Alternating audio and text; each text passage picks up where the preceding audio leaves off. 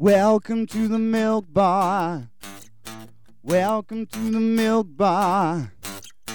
Welcome to the milk bar. Welcome to the milk bar. Welcome to the milk bar. Welcome along to episode 673 of the Milk Bar. Jason Forrest here with you as ever. And coming up on the show this week, Andrew Eborn talks about the future. He is a futurist, and we'll be finding out about how human behaviour helps shape what's going on around us in the world. We'll be having a chat with Robert Cheesewright from Pinwheel, all about their involvement in the Platinum Pageant and how you can vote for which charities receive funds. Codsall Dramatic Society will let us know about their latest production, A Twist in the Tale, which is coming up later on in May. And into June, the Fellowship players are in action, having a natter with Rob Bissett about what they have in store for us. We have music from Danni Nichols, and also we find out about the Wolverhampton and South Staffordshire Museum Trust, which are launching during the next few weeks. That's all on the way on the show this week.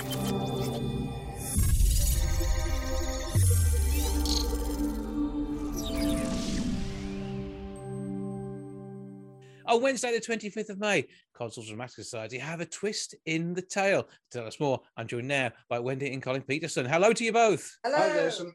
Right, so first of all, obviously, we love anything and everything that Codsall Dramatic Society bring to the stage because you put so much thought, time and craft into all of it. We had a fantastic time at the last show. Loved every minute of that one. What have you got this time round? Because it's a one night, something slightly different. That's right. Well, we normally do a one-night stand, if you like, in the summer months, which gives all our members an opportunity to have a go. It's on a Wednesday evening, which is our normal rehearsal night at the Village Hall. It's a free event, which is even better. And it's a selection of rehearsed readings and sketches. So everybody that wants to get involved does. And something very different to Steel Magnolias, which I have to admit, I did review at the time and said how amazing you were, but you were amazing. Oh, thank you. Thank you very much for that. We put a lot of hard work into that, and we all enjoyed ourselves a lot, except that a lot of us went down with COVID straight afterwards, which was a bit disappointing, but we got through it anyway. That's battled on through, and the show must go on. It did, and you've coped since, which is good. But we did. So. When it comes to rehearsed reading, obviously that is something which means the script will be in front of the person performing potentially, but it doesn't take away from that performance itself. Indeed. In fact, a lot of people say that after the first few minutes, they don't even notice it. The actors still have to prepare in the same way that they would with a normal play, learn how to deliver the lines, the moves, etc., etc. They just have the added bonus of having it there in front of them. And due to the short time period that we've had to rehearse this, it would be difficult for anybody to have to learn all their lines in a few weeks. It also means that some of the people who wouldn't normally go on stage because they can't learn lines, it's as simple as that, could have a go if they want to. So again, it also means there's going to be many more people involved. If you're doing a number of short stories, short pieces, comedy, skits, that sort of thing, then you've actually got a much wider number of members of the group, and there are so many people that we don't normally see who are behind the scenes. So even if it's maybe live sound effects taking place to the script, we'll see all that happening as well. You certainly will. Yes, we have a new member that turned up last night and was thrown a script and said, "Here you are, get on with it." So yeah, everybody gets an opportunity, which is great. But one of the interesting things that we've got this year is that a couple of the pieces have been written by members. So these are brand new, never been heard before, never been seen before, and we hope that they will bring some joy to the people who sit and watch it. So basically we're saying world premieres in Codsall. Absolutely, world premieres in Codsall. Absolutely, yes. Well, I say the event itself, you've already mentioned, is free to come into. It's all taking place 7:30, Wednesday the 25th of May. And how does it work as far as making sure you know how many are coming? Are you looking for people to let you know if they are planning on turning up? We would appreciate it, yes. We've got the good old hotline phone number, which is 01902 267 322. They can contact us on Facebook. We haven't actually got a booking facility on the webpage at the moment, but as long as they just leave us a message to let us know how many people are coming, we'll be able to make sure that enough chairs are set out and we've got enough refreshments to go around as well. Yeah, because you now have the signature orange juice and lemonade, which I think is my favourite whenever I come and see you perform. Yes, we'll be having the signature red and white wine. Okay, we know what you're going for on the night, Colin. That's the way it works, does it? Absolutely. Not until after the show's finished. Yeah. That's our rule. Yeah. So if people want to find out more, as ever, look for Codsall Dramatic Society, CDS on Facebook. You can find that there. And the website too? Yes, absolutely. CodsallDramaticSociety.co.uk. And give us that phone number again. And it's 01902 267 322. From the Peterson clan at that end, preparing yourselves for show. Have a great time. Enjoy it. Break a leg. Don't drop your script. Thank you, Jason. Thanks, Jason. See you again. Bye.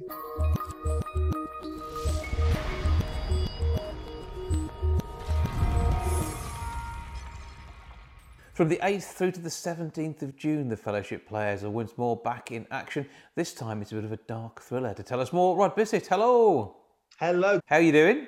I'm all well, thank you. How's yourself today? Coping with life, just about, I think. And when it comes to making sure we get the best out of life, a bit of fun and entertainment is always there. But when it's a dark thriller, there's going to be twists, turns and intrigue, I take it, in this latest outing of the Fellowship players. Oh, absolutely, yeah. I mean, this one is pretty much as dark as they'll come and very twisty and very turny. I think if people can work out what's going to happen, then they must have seen it before. Okay, so tell us a bit of the background and the title of the production. So this one is Dead Certain, written by Marcus Lloyd, and it's a two-hander where we have a sort of out-of-work actor called Michael, who's been invited to read a play that's been written by Elizabeth, an ex-dancer who is now unfortunately crippled from the waist down. And as they read this play that she has written, Michael realizes that they're starting to repeat events that have already happened since he's arrived at the house. Ooh, I like this. Sounds intriguing. And a play within a play. That's always Absolutely. a good mechanism, isn't it? It's very good and very clever with what it's done with it.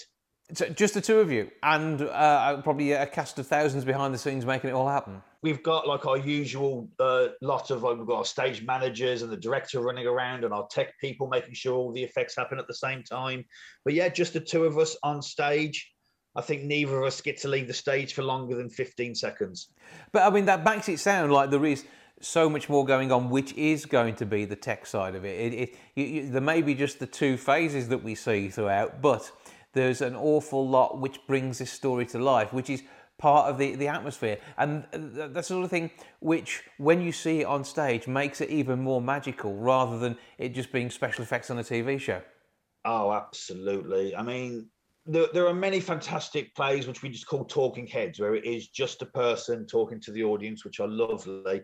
But with what we've got going on behind these scenes, just to bring this story to life and just to keep that tension raising is fantastic.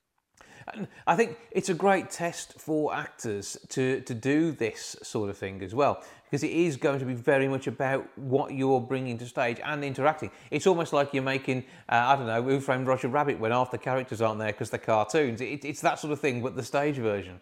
Oh, absolutely, though with perhaps less bricks dropped on my head, hopefully. Who knows? Anything could happen. It could be a surprise for you in this show. It'll be the first time I've had something dropped on my head on a play, though, let's be fair. and some of it was actually part of the script as well. So, what else is going on with the Fellowship plays? Because you've got, as I say, busy. You don't seem to stop. It seems like 5 minutes we were talking about the last production. I know. I don't believe in taking a break because then I'll just get bored. This one actually then brings about the close for the Fellowship's season for this year. Mm-hmm. But there are things going on behind the scenes. Our Arts Council are currently chatting about what they want to bring to the stage for the next season, which will start in September. Mm-hmm. But there will be lots going on at the theatre through the Grange players who'll be running various events for people to come down. But unfortunately, this will be our season closer. Okay, so but they say that basically means that you get a bit of a break over the summer, and it allows you to all come back rested and ready for a brand new season of things.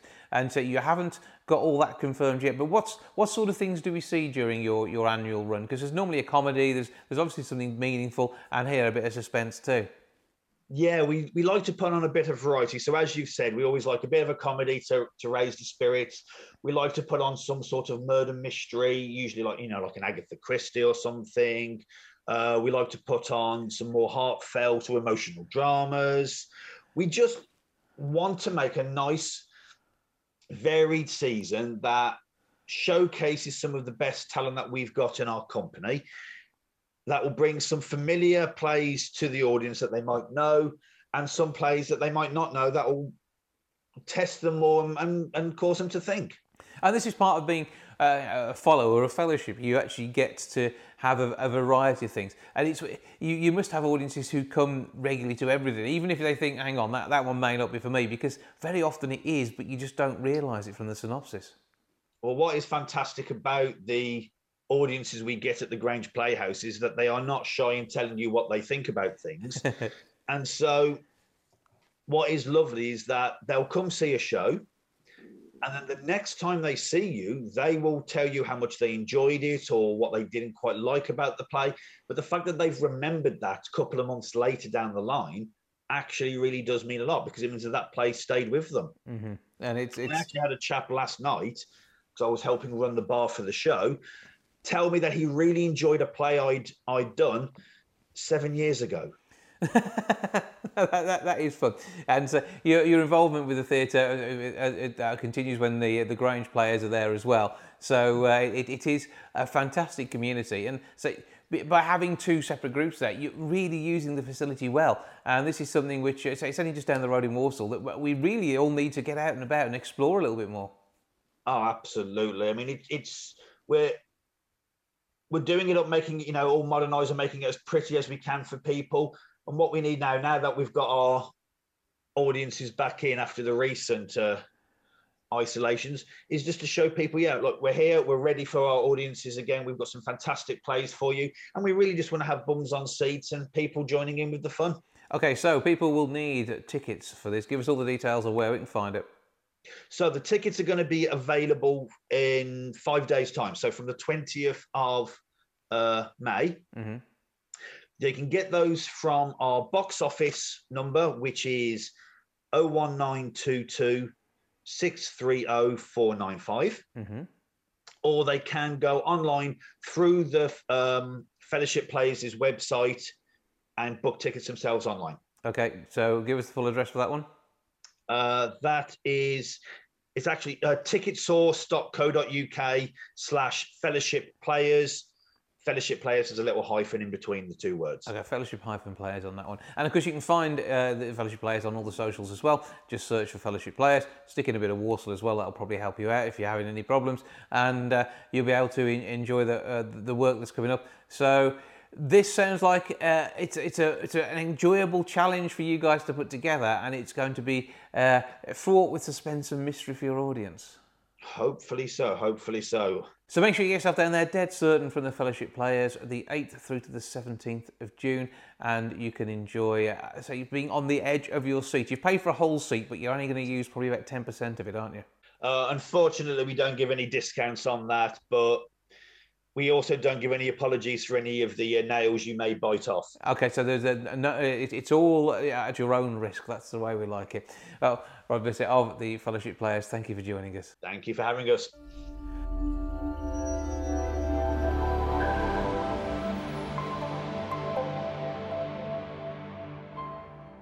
With the release of her latest work, Danni Nichols is going to absolutely amaze you. We knew she had a fantastic voice. She's been put up for so many awards, it was without doubt. But Little Fictions is absolutely awesome. And joins me now, Vanessa. Hello. Hi.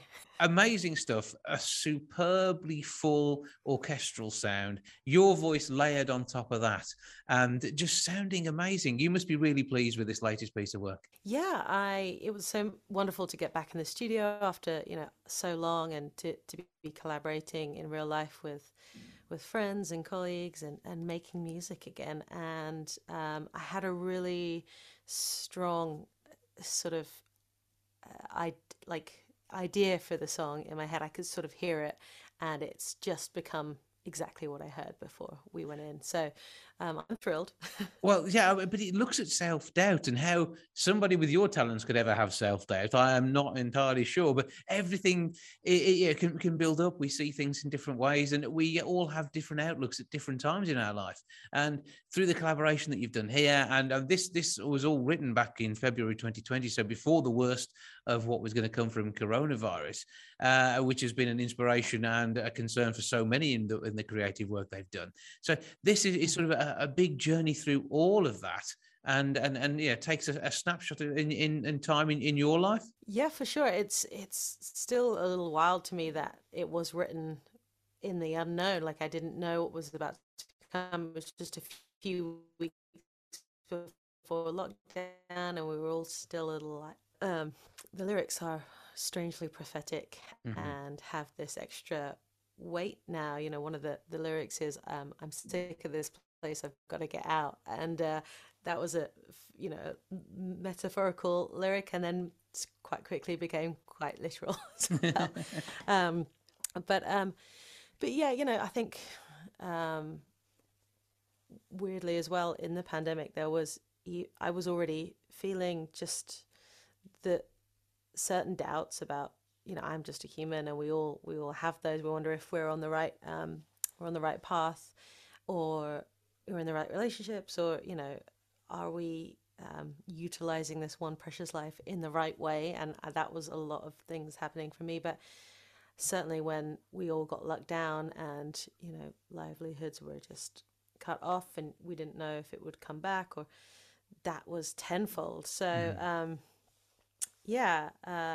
and I did quite a lot of these Zoom concerts and online concerts, and I was playing that song throughout that, and it just it had more and more weight to it, and it was just really strange. And it's been quite a journey with that song, and it's morphed into all sorts of things. And I hope, you know, that anyone that hears it can relate to it, and ultimately just be like, well, yeah, I'm a human, and other people feel this as well. And the worst thing that you can do is turn in on yourself when those voices start to come, which they will. But, you know, that's life, I guess.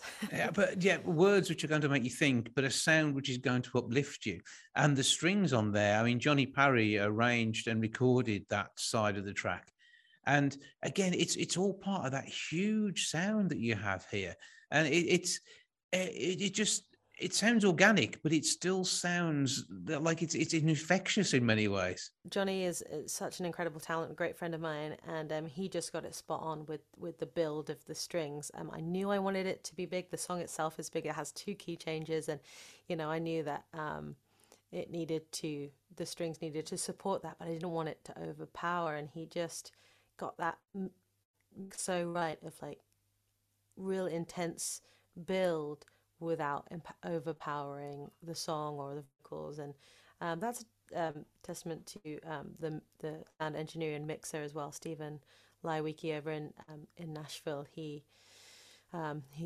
just mixed everything just right. And what a great team. I'm just really lucky to have such talented people to work with that really brought that vision to life, and did the song justice, in my opinion. So really happy. And you've got a tour which you're undertaking at the moment, but you're looking at heading out to Nashville again in the not too distant future, I think, aren't you? Yeah, I'll be back there in the summer. I'm touring in the UK at the moment throughout May, and then I'm going out to the States in July and August to tour, and I'll be back in Nashville, hopefully writing some more, maybe recording some more. It's all very exciting, and I'm just trying to decide what course to take and what's next, really. But just being back out on the live shows, certainly this particular tour that I'm doing at the moment in the UK, I've rescheduled this 3 times now, so I'm just happy to be in it and not looking at it on just the paper and on the posters like that I've been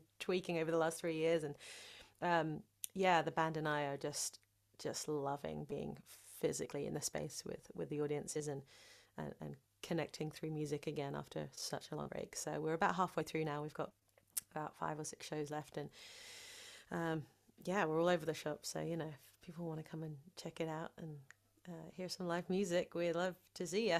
And the sort of venues you're playing here at the moment, they're sort of medium size, small to medium size. So you still able to get enough of the intimacy that you need from your music. Any show where sometimes the lights are so bright that I can't see the audience, and I always ask the lighting guys to just bring up the house lights. I just want to see people. I want to connect. I want to make sure we're all in this together. And it's quite a friendly, jovial back and forth. There's a lot of interaction, and that's the kind of show I love to do. So whether that's in a huge hall or a tiny pub, that's all I want from the shows, is to connect on a really personal level. Yeah, I'm really just grateful for the opportunity when there's, you know, a lot of artists out there trying to get back on the stage, and I've got this platform, and I'm really excited to be doing the thing that I'm supposed to be doing. So that's absolutely, yeah, it's certainly what you were put on this planet for. Very much looking forward to hearing more of your music. Where do we find you on the socials online? And of course, go through your socials to get links to the tickets for each of these gigs. DanniNichols.com. Everything's there. You can link off to the Instagram and the Facebook and the shows page and the merch page. Everything's at DanniNichols.com. And then it's Danni Nichols Music on the socials. So yeah, interact, send me a message. I love all that as well. So yeah.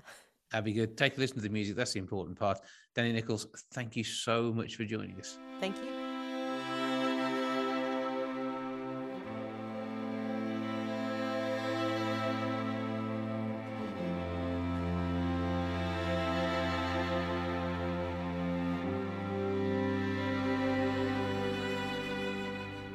Immovable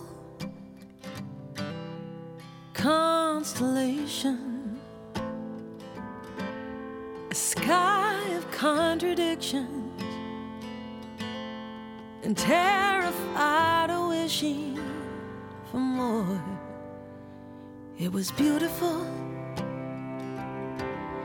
but now it's different. I've been dreaming little fictions, losing my conviction that you're gonna fill this space, carved by doubt. I'm sick of this place.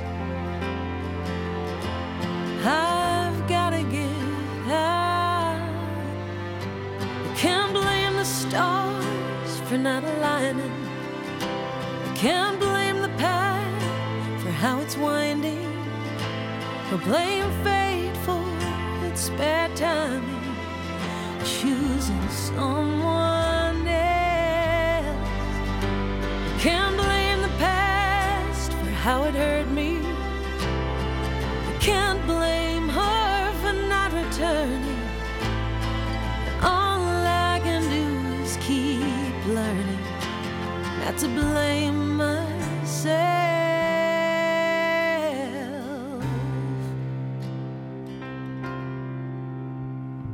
Painfully unforgiving, I gathered all the wreckage, made it into weapons aimed at me. That brutal knife in my own hand can't save my life. It's not who I am. I can't blame the stars for not aligning. I can't blame the path for how it's winding, or blame fate for such bad timing, choosing someone else. Can't blame the past for how it hurt me. I can't blame her for not returning. And all I can do is keep learning not to blame myself.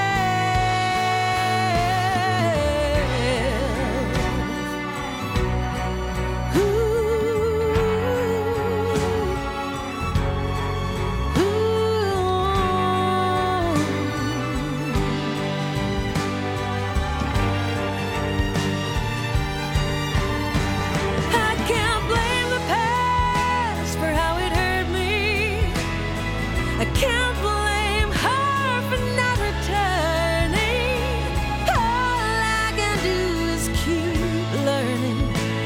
not to blame myself.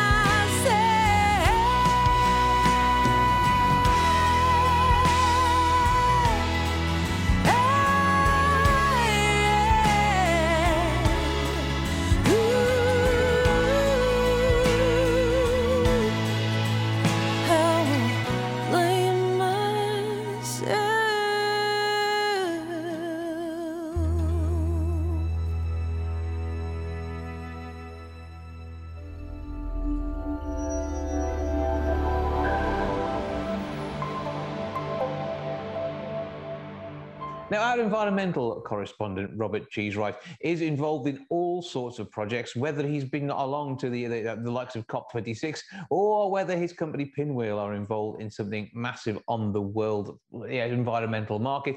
They're also involved in the fantastic celebrations for the Queen's Platinum Jubilee and part of a pageant. He's here now to tell me more about it. Hello, sir. Hello. So it's all going on, and the pageant itself, I think it takes place on the 5th of June, doesn't it? Yeah, so 3 Sundays from now, there'll be a massive event in London, thousands of entertainers and people lining the streets, a sort of big celebration of what was scarcely believable 70 years that our Queen has been on the throne. All of this has got to have a sustainable edge in this day and age, and we know that very often the royal family's ethos, is particularly with Prince Charles and the work that he does, is about the environment. The Queen obviously mirrors this too, and you've been advising on sustainability for the whole process itself. So, I mean, they're so good at it that we haven't had to, and the royal family are part of the got amazing awards that they give out and are really big on it. The pageant itself has asked us to really help them out with something quite specific, which is how do we get the public involved? So the pageant has sort of these 2 ethoses. One is that it should be a real community event that everyone in the country should get behind. And so they've got people coming to take part in the pageant from all corners, really, of the Commonwealth as well as the UK. But then also it should be sustainable. It should be something that helps build the community. So they wanted community charities to benefit from the pageant, but they also wanted it to be something that the public had a say in. So they asked us to create a platform, a website really, so that people could pick which charities get the kind of support that the Jubilee is offering. So 3 are effectively in the final, as it were, for this. Yeah. And the actual public donations, not only from the events that have taken place, will be split based on the effectively the public vote, but also people can get involved and donate at the same time too. Exactly that. So we're hoping that people come to the website, which is pinwheel.earth/platinum pageant. It's a bit of a mouthful. And they can go there. They can read about the 3 charities. So you've got Brian May's Save Me Trust, a fabulous wilderness charity that helps create a wilder UK and support wildlife. It's supported and founded by Brian May, the Queen guitarist. We've also got the Queen's Green Canopy, which is the kind of charity set up in the name of the Queen to plant a tree for the Jubilee. So this is brilliant. So they've got community groups and schools, scouts, guides groups, all sorts, planting trees across the country over this next year or 2. And then the last one is Wheels for Wellbeing. They are a small but mighty charity that try and enable disabled access to cycling. So the thing about cycling is actually anyone can do it, but they might need an adapted cycle. We might need to have cycling infrastructure that's a bit wider. You'll have seen this. You're going through a cycling path and they've got bollards and things that mean only narrow cycles can get in.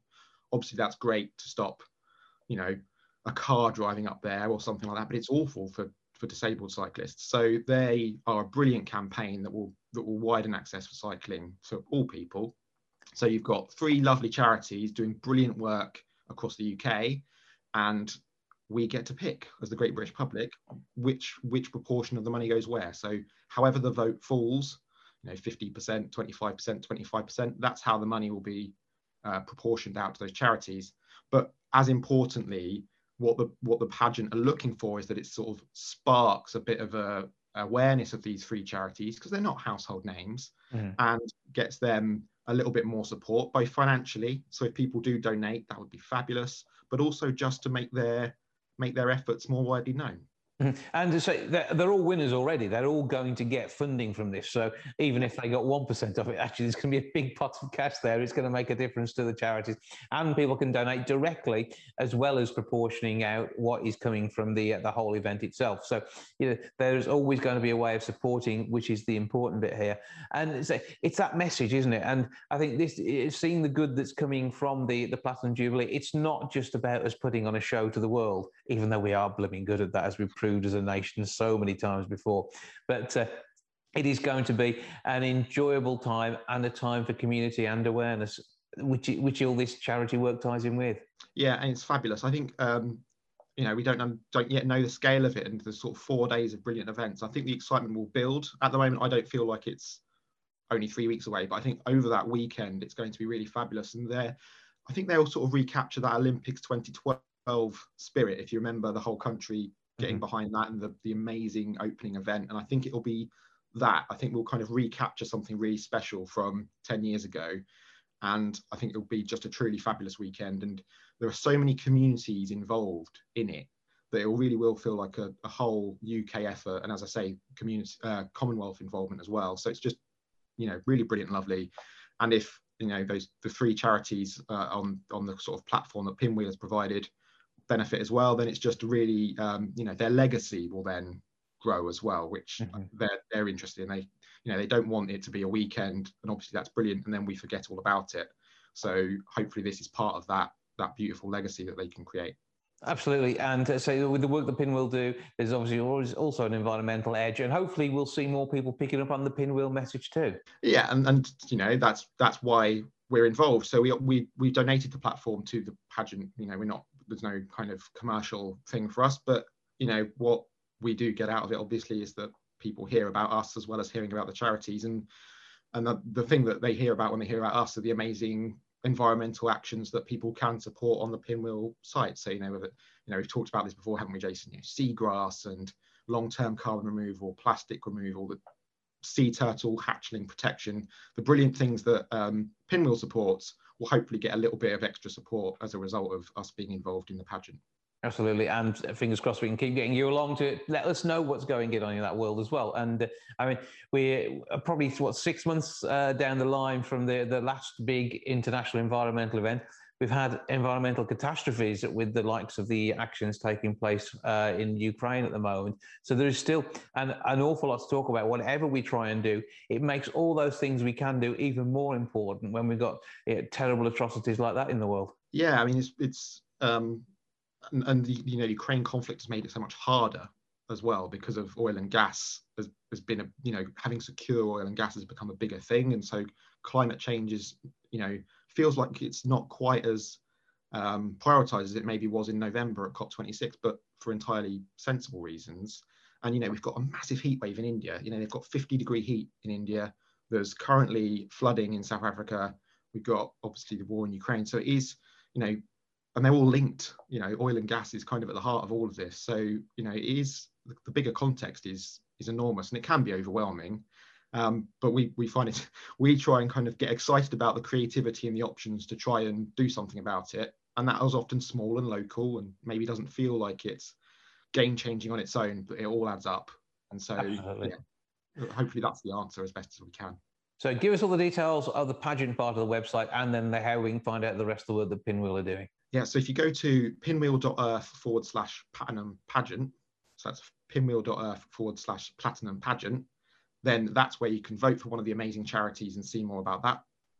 It's just pinwheel.earth for our core website and where you can learn most about Pinwheel. But yeah, we'd love for the first thing people do is just one quick vote at the pinwheel.earth/platinum pageant site. Okay, check out those details and sort of know this is all going on in the background as we celebrate over that 4-day weekend. And it's about the future and the celebration of the future by looking back at the past as well, which I quite like too. It's a nice sort of everything coming full circle and making sure we do think about the charities and the environment that we're working with it is our home. That's we only have one home. It's going to be a long time before we find another planet to live on, and the technology's there to do that. So we've got to make sure we look after this one. So let's keep that good work up. Rob, we will speak again soon, and we'll be talking about some more of the world's environmental concerns and how we can deal with that. But for now, Robert Cheesewright, I've been Will. Thank you for joining us. Thank you for having me. It's always a pleasure.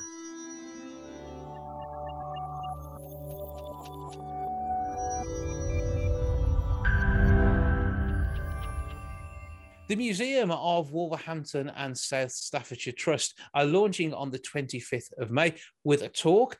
There's all sorts going on at the moment, including an anniversary, which is very special when it comes to a land speed record set by Sunbeam in the city. To tell us more, I'm joined now by Andy Sloan. Hello, sir. Hello, Jason. So tell us a bit about your role within the organisation itself. So I am the founder and chair of the organisation, which I've set up with my good friend, Mr. Quentin Watt. We were both involved in the committee of the Wolverhampton Society. So if you've seen any of the blue plaques around Wolverhampton, they are responsible for that. And we wanted to focus more on something that told the story of the area longer term and in a more permanent way. So that was how we came to the idea of getting a museum. We'd heard from so many people that wouldn't it be great if there was a museum for the area? That's where we came to it. Because we have like museums and art galleries covering the towns and the cities within your sort of almost conurbation, but it's not quite telling the whole story. Whereas South Staffordshire and Wolverhampton have been linked for so long. Up until the 70s, obviously, Wolverhampton was solely part of Staffordshire, and our county town Stafford was up the road, and you wouldn't even think of mentioning the Brummies because they were over in Warwickshire. So it was a kind of different world, and that is where the history comes in. Whilst we also still have people with living memories of that time as well, it's going to be great to sort of coalesce all of this into one and bring this together through the new trust. Yeah, that's exactly true. And another reason for setting it up was the fact that there are a number of individuals locally who've amassed large collections. They've manned and womaned history fairs in that time, and they are getting to the point where they can't carry that burden anymore. They physically can't do that, and there has to be a longer term solution for what is going to happen to these collections, because you don't know what will they get sold off or anything like that. So that's the sort of secondary reason for doing it, because the time now is really to strike is now. Yeah, and if you were to see one of these collections broken up through sale, it probably wouldn't fetch the value of its true worth, particularly not to the communities who will learn so much from these areas. I mean, when I was at school, being a Willenhall lad, we had a play that was done in the area called Hampshire. There's the Lock Museum, that sort of thing. And it's all these little bits that all sort of tie together with the Willenhall and Wolverhampton links in the lock industry, and so much more that goes beyond that with the fuel that used to fire the furnaces that allowed the production, and that mostly coming from under the ground within the city itself in Willenhall, but also further afield out into places like Codsall and surrounding areas. Yeah, because I mean, this is the thing. We're not just based around Wolverhampton. Obviously, that's the primary city in the area. But historically, there's not been somewhere to capture the history and story of South Staffordshire. And I, as a boy who attended Hounsdale in Womburn, I briefly lived in Womburn. I've worked near Codsall. So it's all sort of interconnected. And at the moment, if there was anything that needed to be catalogued or archived, it could end up in Stafford, it could end up in Wolverhampton, it could end up even further afield than that. So it's about bringing things together in one place. And particularly with all this launching around the centenary of the land speed record that Sunbeam got. And of course, Sunbeam it's sort of a name that's back on the lips with the work that's been done resurrecting the factory into some fantastic accommodation. And just I love the concept of living somewhere that was so important to the growth of Wolverhampton itself.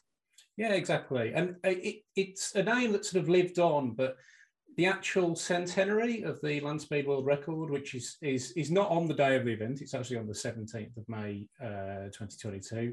That is something that's sort of been forgotten a little bit, particularly I've not really seen anything in the local authority sort of promoting the history of the city, and the fact that it was such an iconic achievement. It's not often your city sets a land speed world record. So we've actually got another two coming up after that. That's how good Sunbeam were. But we thought we'd mark the occasion with the launch. And we're marking that here as well. And let's see what we can do talking about that as we head through the 17th as well. Yeah. So there's lots of great history. And so people moved around the area. And back in the day, I mean, they wouldn't have been that mobile. From say, going from Wombourne through Cheesewright into Wolverhampton, that was a hell of a trek. Yeah, I mean, for my talk that I'll be doing in July, I was looking at a slightly grisly topic, a 19th century murder, but with a focus around mental health. And there's a point where the family go out for a day trip to Codsall. Now, that would be a sort of 10, 15-minute journey these days, but it would be considerably longer back in those days. And even going back to sort of World War One, Tetnall, for example, was very much thought to be separate. They didn't like to consider themselves Wolverhampton, and a lot of the other local areas would sort of class themselves as their own towns, like Bilston and places like that. So yeah, they're all interconnected to each other. Yeah, well, it's not been that long. Again, in living memory, that Bilston Town Council was merged into Wolverhampton. You've got places like Sedgley as well, who've sort of been carved up between Wolverhampton and Dudley. And it's almost as if they've come together to give value when it comes to getting services together. But these places still haven't lost their identity. They are still geographical borders, which you know when you've stepped from Bilston into Wolverhampton. Yeah, and that's one of the things that we aim to capture. We don't want anyone to lose their identity. We're not, as some people think with certain local authorities trying to amalgamate everything and class it as Wolverhampton. We are aware that they were individual towns and different areas, and it's about bringing out those sort of unique identities. And as you said earlier, artifacts that on their own might not be worth a lot of money, but to the people of that area, they tell the story of their ancestors and the industries that have gone before them. Well, as we say, it's all going on the 25th of May, and there's going to be a talk. Paul Hutton is going to be there. Give us his background. So Paul Hutton is the archivist for the, let me get this right, the Marston Sunbeam Club and Register, because they, I think, recently changed their name. But he is the absolute expert on Sunbeam. He can, if you own a Sunbeam, he can identify where the parts have come from. He can go to that level of detail, but he can tell you all kinds of things, like the fact that the gold paint on Sunbeam cars and bikes was actually gold itself. It wasn't just paint. It was gold leaf. But he is the absolute expert on the subject, and he's going to give us a thorough review of the legendary company. And I say that is going to be some amazing history itself. I have seen a Sunbeam at the Black Country Museum, and that is just so impressive. And, you know, the Midlands was so much a car-based economy right the way through into the 80s, when sadly these things very much sort of fell away all of a sudden. And this is the sort of history that we can see. And the 80s is so long ago, it will be taught as history to kids in schools. And this is going to be another chance for them to be able to see how their area contributed to a global economy. Yeah, certainly. And with the, I mean, on the subject of the transport, that's one of the things we want to get back to. There used to be things like this, I think it was the Wolverhampton Festival that was held at Bantock Park, and you would get all kinds of things related to Wolverhampton. There used to be transport fairs around the city, and we want to get back to that. We want a combination of replacing some of the fairs and exhibitions that have been lost, alongside living history, which is the fact that there are still hundreds, if not thousands, of people who own Guy Motors, Sunbeams, AJSs, all that kind of thing. And they can really bring to life the story of the city to the modern generation. I would love to be a custodian of a Sunbeam. That would be absolutely amazing. So many people will have thoughts, stories, and tales to tell, all come together with those physical artifacts of history. But this talk itself is going to be the start of things. So how do people come along if they're interested? We have an Eventbrite listing for the event, and we also have a listing on Facebook.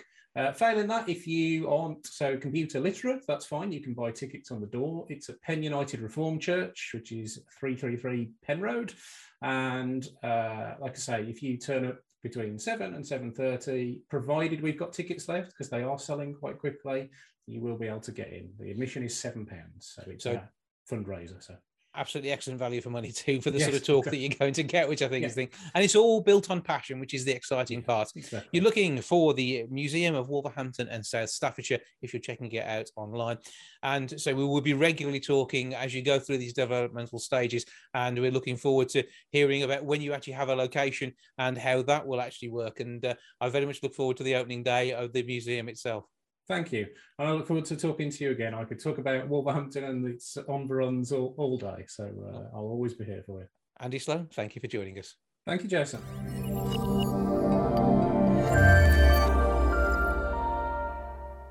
Andrew Eborn is a man who feels he's able to predict the future. This is backed up by the actual research around what he's told us is going to happen. We spoke a while ago about a fantastic book that he has brought to the world, giving us a few clues in the world of business and beyond. And he joins me now for an answer about the way things are at the moment and the way they're going to be in the future. Hello, sir.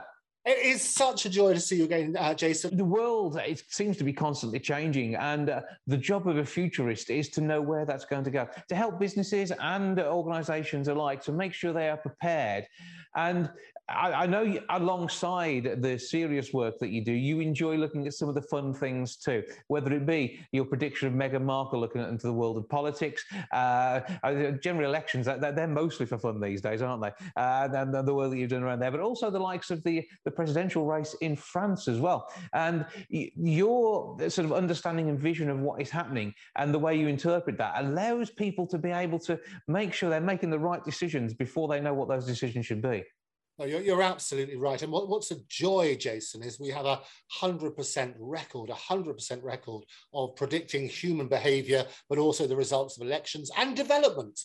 And the real secret to this, and you mentioned the book very kindly, the secret is all revealed in the Andrew Eborn Book of Failure, which very kindly I put on eBay for your wonderful viewers around the world, so they can get their own special signed copy.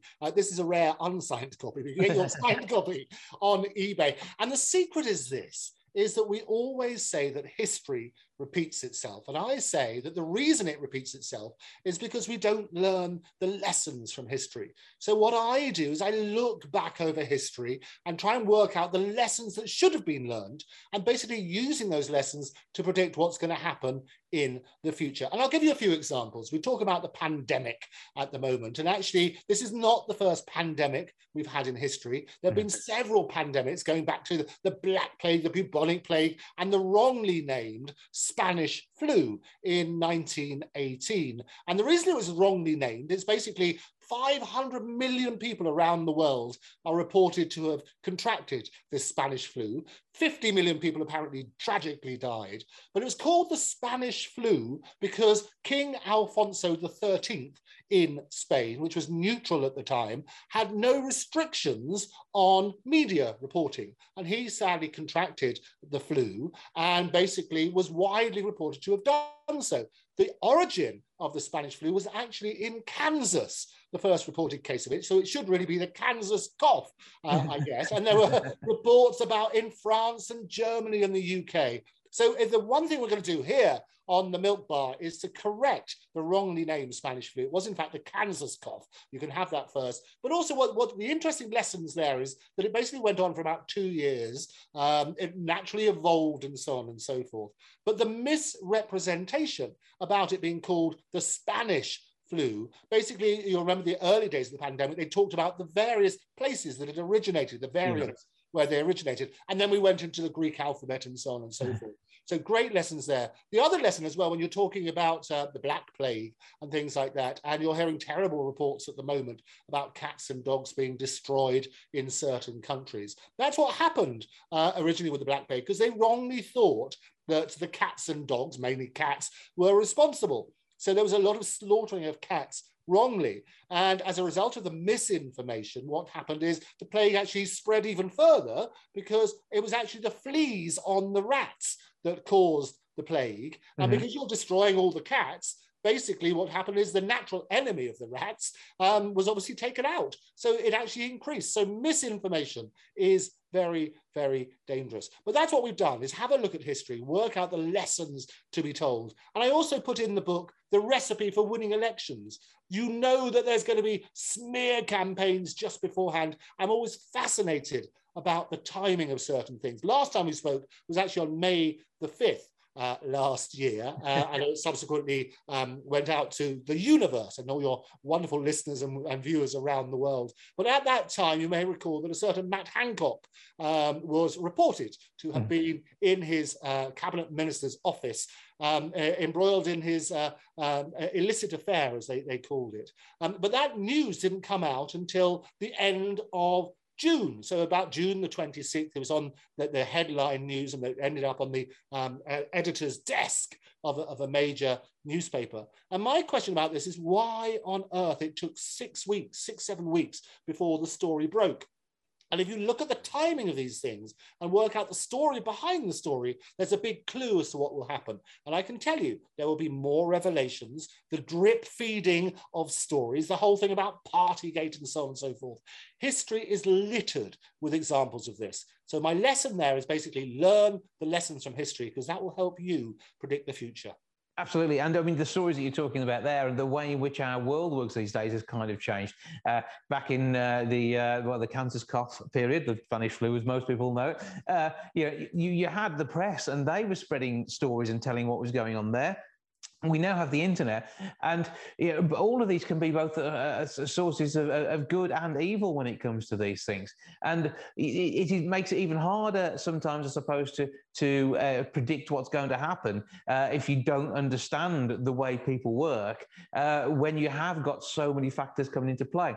And it's having the oversight of all of this. It's what you do. It's how you make it work. And this is, I say, part of being a futurist. It's an amazing understanding you have to have, and the way in which the human psyche works. It must be great fun. And so doing that and then analysing that from the people that you know too. Oh, no, it's absolutely fascinating. As you say, people getting the information from the internet, that we're drowning in a sea of information. Misinformation and disinformation is the reality. 99.9% of what we read is false. You can find a view and evidence to support any view, however extreme that you may have. And what I always say to people is get your news from many different sources, because everybody somewhere is coming out with a different version of the truth. As you know, my background is as a lawyer, and we talk about the truth, the whole truth, and nothing but the truth. And actually, in reality, it sounds like a multiple choice. Which one do you want? Which version of the truth do you want to swallow? And the reality, I talk about the pandemic, and we are in a war against the pandemic. And the first casualty in any war is the truth. So what I would urge people to do is to question everything. Work out who is telling you this story. Is there a vested interest into why they might be reporting it in a certain way? And then look at the same story from many different sources. And that's what I do. I basically try and less heat and more light is what we try and do to make that make sense. And what have you got for us in the coming weeks and months? I mean, hopefully we're going to see a favourable Ukrainian result when it comes down to finally seeing the back of Russia there. But it is very much up in the air at the moment. And there's people like you looking at this to try and work out what we need to do next to help. Well, I think you have to understand, the other thing you need to do is to understand the characters involved. And actually, when you talk about Russia, you can't paint everybody with the same brush. It basically is Vladimir Putin, and you've got to look at the history of where he came from, and taking things back to the USSR is what he's looking at. So he's going to be very worried about the threat of increase in NATO. So when Finland come out and say, hang about, we're thinking of joining, and then he gets on the phone and say, well, if you do that, there'll be severe consequences. The reality is that's what he's afraid of. He wants to basically make Russia great again. Everybody's thinking about their legacy to make that make sense. So if you look at what's the rationale, what does a victory look like? And there's a real danger here that this could go on for years. And there are real genuine casualties. Every single day we hear more and more of the atrocities. So try and work out what needs to be done to try and resolve this. But also, let's not forget the human casualties as a result. But Putin is looking for legacy. I predicted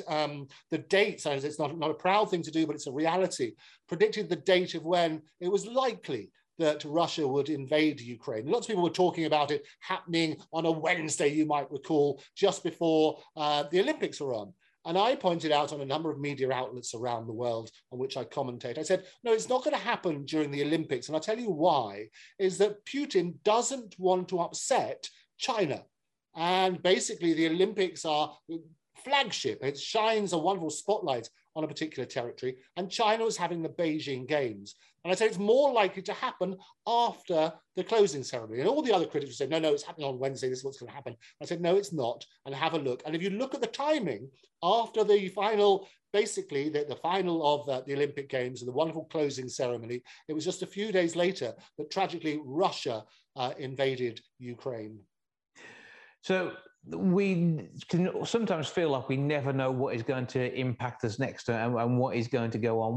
What do you see as far as trends in things like industries to work in and that sort of way that things are going to develop? Because we're seeing an awful lot in the world of electric cars and the like, but actually, I don't feel that the current battery-operated system is going to be one that works. It's more likely to be fuel cells and things. You need to look at alternatives. I'll tell you what the future is going to hold. There's a number of things about the future. Artificial intelligence is revolutionizing the way that industries are going to have to adapt. When we're looking at the squeeze on industries and basically whether you eat or heat, you need to look at financial ways that you can make a difference. And they always say that necessity is the mother of invention. Well, you can see that no clearer than what's happened in the pandemic. You've had the explosion of things such as Zoom, which when you and I were growing up was just basically an ice lolly, you might remember.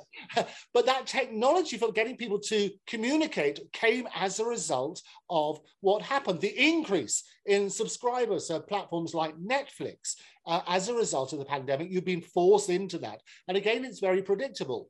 What's also predictable is that when the pandemic eases and people can come out again, that you're going to have a decline in subscribers. So if you look at Netflix, for example, it is no surprise that they lost 200,000 subscribers and people around the world suddenly said, well, hang about, Netflix is losing all this money as a result. It was very predictable. If you sit down and say, what's going to happen, it's very predictable. When people start getting back to work, they're not going to be looking at their screens as much as they used to be. So what you need to do as a business is to work out what is the logical next step.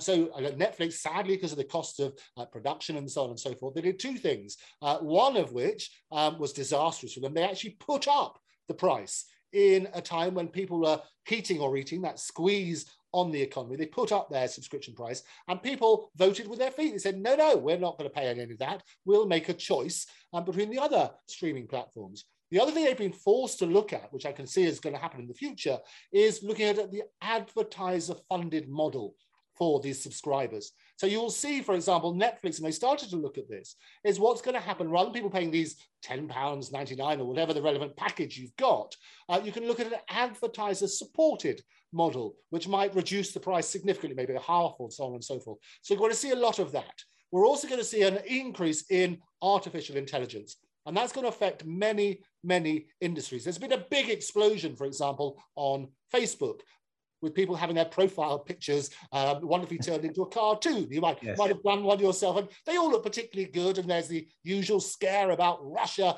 is basically hoovering up all of your data, all of that sort of stuff. But the point about that was an artificial intelligence which created this it looked like a painting of your profile. And I think AI is going to have a massive impact on many, many businesses. As you know, I've been a member of Equity for several years and was vice chair, the chair of vice for the Thames Variety branch. And I warned them many, many years ago that AI can effectively create anything. We can create actors, we can create voices, we can do, if you feed in, and we did an experiment, you can feed in all episodes of the Flintstones, and they will produce a new version of the Flintstones, will look as though it's been written and produced by the original team. So we should be aware of what the technology capabilities are and basically adapt accordingly. So that's what I do with companies around the world. I advise them about what's happening from a technology point of view, having a deep understanding of that technology advances, but also predicting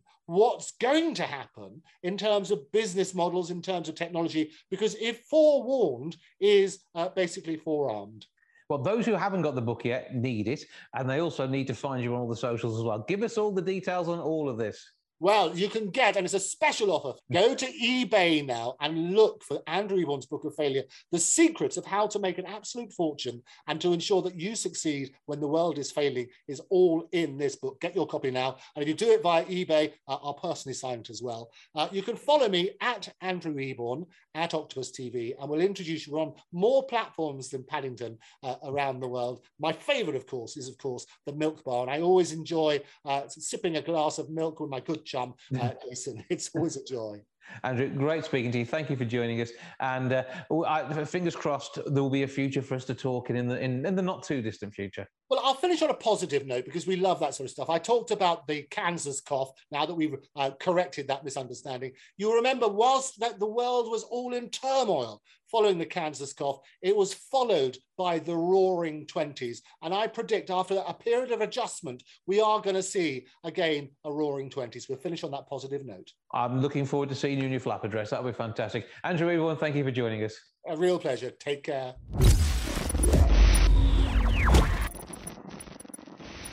That's all for this week. Thank you so much for joining me. Back with episode 674 next week. I'll see you then. Bye for now. Goodbye from the milk bar. Goodbye from the milk bar. Goodbye from the milk bar. Goodbye from the milk bar. Yeah.